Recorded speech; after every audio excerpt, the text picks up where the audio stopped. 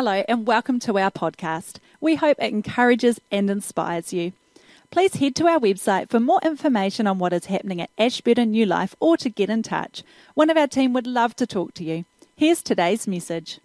So my message for today is very basic and fundamentals, but something that we need to remember because fundamentals and the basic stuff is what keeps us going. Do you agree with that? It's just an easy message. I'm pretty sure you're going to go out of this room smiling and happy. Alright, so the title of my message today is Grateful Heart. Is that good? Yes. Ask the person beside you, are you grateful this morning? You should be.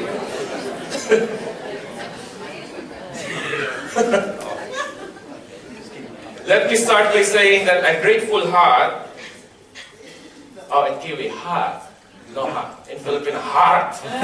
Oh, that's bigger. A grateful heart is a heart that is healthy. You know, statistics says that a grateful people tend to be healthier and happier. They exhibit lower levels of stress and depression, and they cope better with adversity.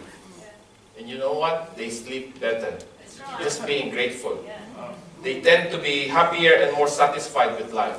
Isn't that good? So what if every day we wake up, we practice gratefulness? Lord, thank you. Oh, it's morning time. Lord, thank you for another life that I can serve you, that I can love my children. And just when about you roll on the other side, you saw your wife. Oh, Lord, thank you. Beautiful wife. Thank you, Lord. I'm grateful that I have a beautiful wife, Lord. And you hear your children noisy jumping on your bed. Oh, Lord, thank you that they are healthy. You know, we just need to be grateful. If we do that every morning, I'm telling you, we will live like 100 years old. We will live longer, happier, and we will sleep better. Is that good? When Arlene and I got married, I always wanted to have a daughter, just because I'm always fascinated with the beauty of my wife. I said, sweet, when we get married, give me a daughter that looks like you. Stunning, beautiful, one of a kind. But God has other plans. God said, no. I need to increase your genes. So I'll just give you 3 boys. Can you go to the next slide, please, quickly? So from your left, we have Isaiah. We call him Sai. When he goes to teenager, we will call him Ice. Because he's cold. So Sai and our eldest 9-year-old, Sid, and Luke is our youngest 3-year-old. So they are 5, 9, and 3. Hard work. Just saying this, just hard work. Isn't it, Brad? You feel my pain, Brad? I also call them sometimes dependent, very independent, very dependent, and very demanding. So instead of me being grumpy to the Lord, and Lord, why did you give me children? That I always wanted a daughter, Lord. But why are you giving me these 3 little cute boys, Lord? But instead of me having that attitude, my attitude towards that is, when they get married, I will have 3 daughters. Yes. Is that good? Yes. And I'm grateful for that, because I'm looking forward for that, because in the future I will have 3 beautiful daughters. It will be Nikame. It will be Nila. It will be Nehemiah. All out. Nothing will be left out. 100%. I wanted a family that is a girl breeder. Are you okay with that, Brad? I will have all the Rakawas as my daughter. Just kidding, Brad. So instead of me being grumpy about what I have, Lord, thank you. I have a beautiful children. They are healthy and they are well. And they will be they will be the future of Fusion. And not only my children, but your children. Our Fusion right now is just version 1. Do you know that? Yeah. Our children will be version 2, and it will be much, much more better. I was preaching about the book of Elisha, and they will be the double portion of their parents. Is that good? That's good. So our theme verse for today is 1 Thessalonians 5:18. In everything give thanks, for this is the will of God in Christ Jesus for you. Let me rephrase that. God says, this is my will for you. You should give thanks.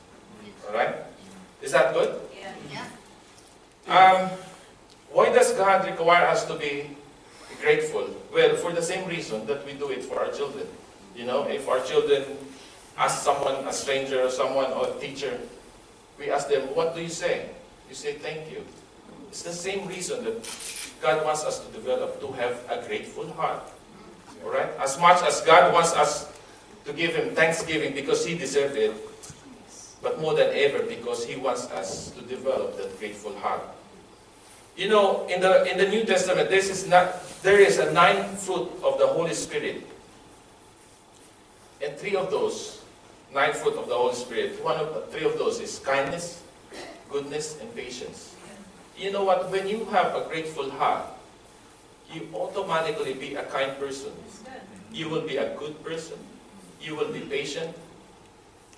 Just because you have a grateful heart. That's so good. So being grateful is not a suggestion. It's a commandment. Do you hear me? When you decide to be unfaithful to your spouse, there's a consequence for that. It's no-brainer, isn't it? God does not need to put punishment to you because when you took that sin, we took the consequences as well. When you eat more than what is required, there's a consequence for that. Right? When you go to McDonald's 3 times a day, there's a consequence for that. Right? You'll go chubby and people will start pinching you because you're cute. Correct, Lisa? I haven't seen you in McDonald's, Lisa. I don't know where is that coming from.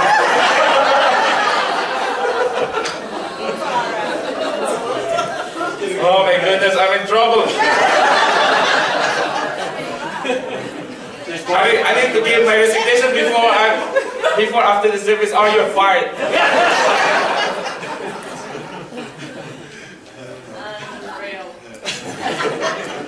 Be grateful in trials.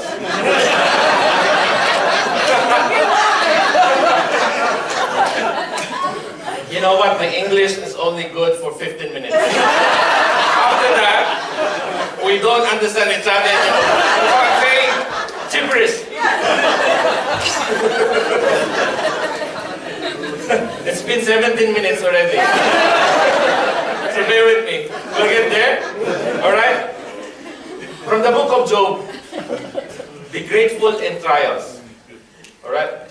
When I hear the name Job, oh, I just cringe. You know, Moses is legend. Joshua is legend. Who else? Daniel is legend. Brad Rakawa is legend. Lisa is legend. Yeah. But you know,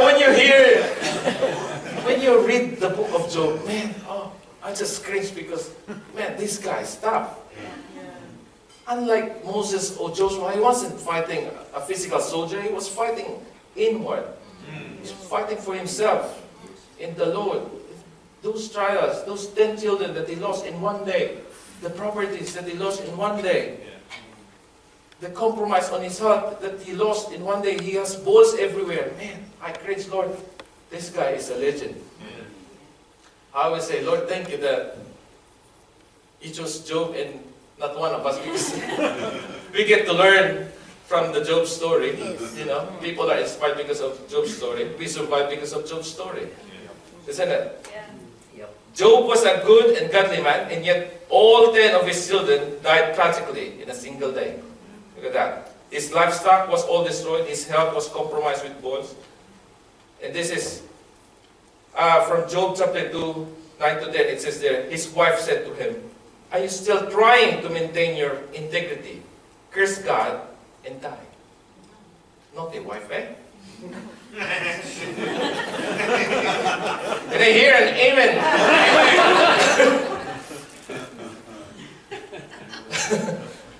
But Job replied, "You talk like a foolish woman."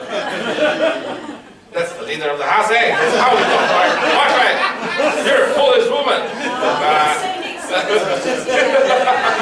I will not say that.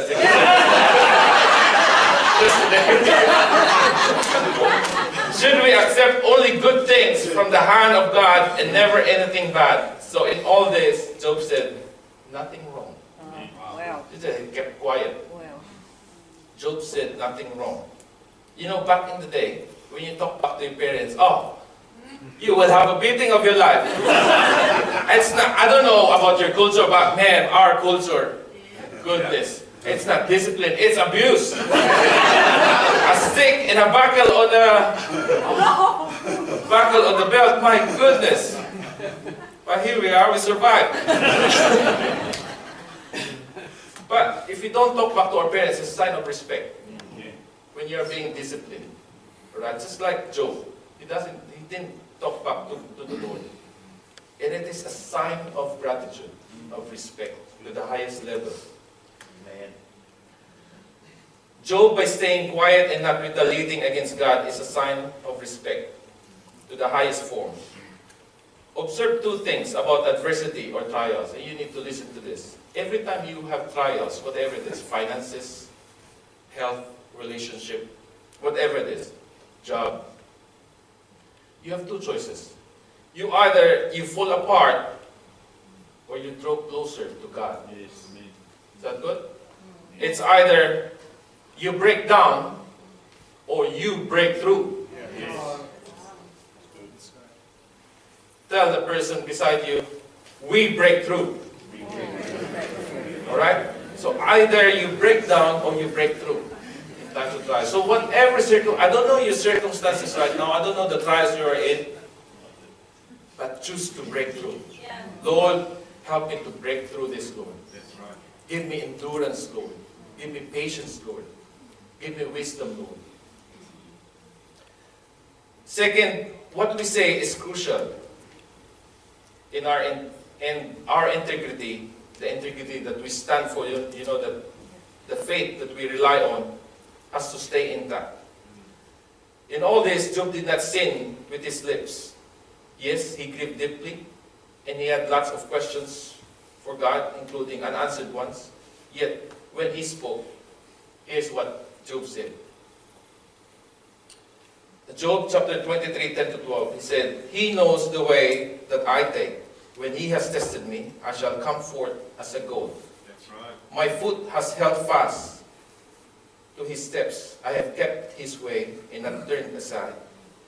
I have not departed from the commandment of his lips.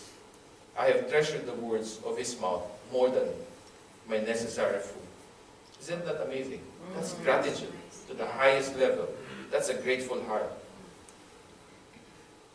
In our age, I can ask the band now, please.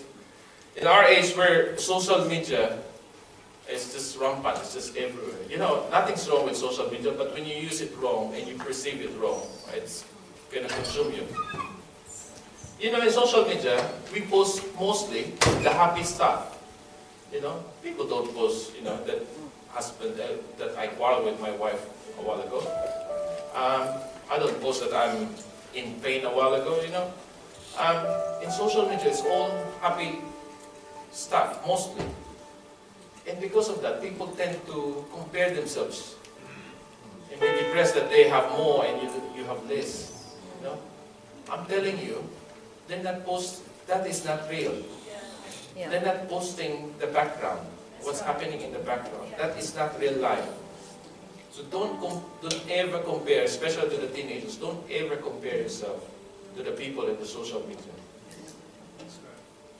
Because that is not real socializing, isn't it?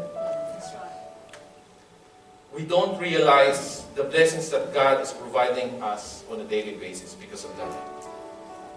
People tend to be ungrateful nowadays, but not on this church. Amen? Amen. But God is reminding us all today to be grateful in whatever circumstances we have, just like David. There's a famous saying that if you put the problems that you have, you put it in a bucket, and you step back and you see all the problems that people are putting there. You just want to say to God, Lord, have my problems back. Because you don't know what's happening to other people. So just be grateful of your circumstances. God doesn't give us trials that we cannot endure. If we can't, the Bible says God will make a way for an escape to that. Alright? Always remember, the trials is three things. One, it's a consequence of your action. Number two, you are tempted. It's a temptation. And number three, which is very important, your faith is being tested. Right? So always remember that. And always learn from those three things. Jesus said, in this world, you will have trouble. That is in John 16. But take heart. I have overcome the world. Is that good? Yes. So whatever your circumstances today, whatever battle we are fighting, always acknowledge that we have a living and sovereign God. Yeah. Be grateful in everything and give thanks in anything we receive from the Lord. For, as we go back to our theme verse, for that is the will of God, for us to give thanks. Alright? Let's pray. Father, we thank you. Father, we honor you. Father, I pray, Lord, that as we go out from this church, Lord, we will carry a grateful heart, Father. A heart that pours out with thanksgiving coming from you, Lord. Father, we thank you for your love and your faithfulness to us, Father. And I pray, Lord, that you continue, Lord, to give us endurance of whatever circumstances we have, Father. And just learn from it, Lord. Give us wisdom, Lord. And give us patience, Lord. Lord, help us, Father, to practice a grateful heart every single day. In Jesus' name, amen.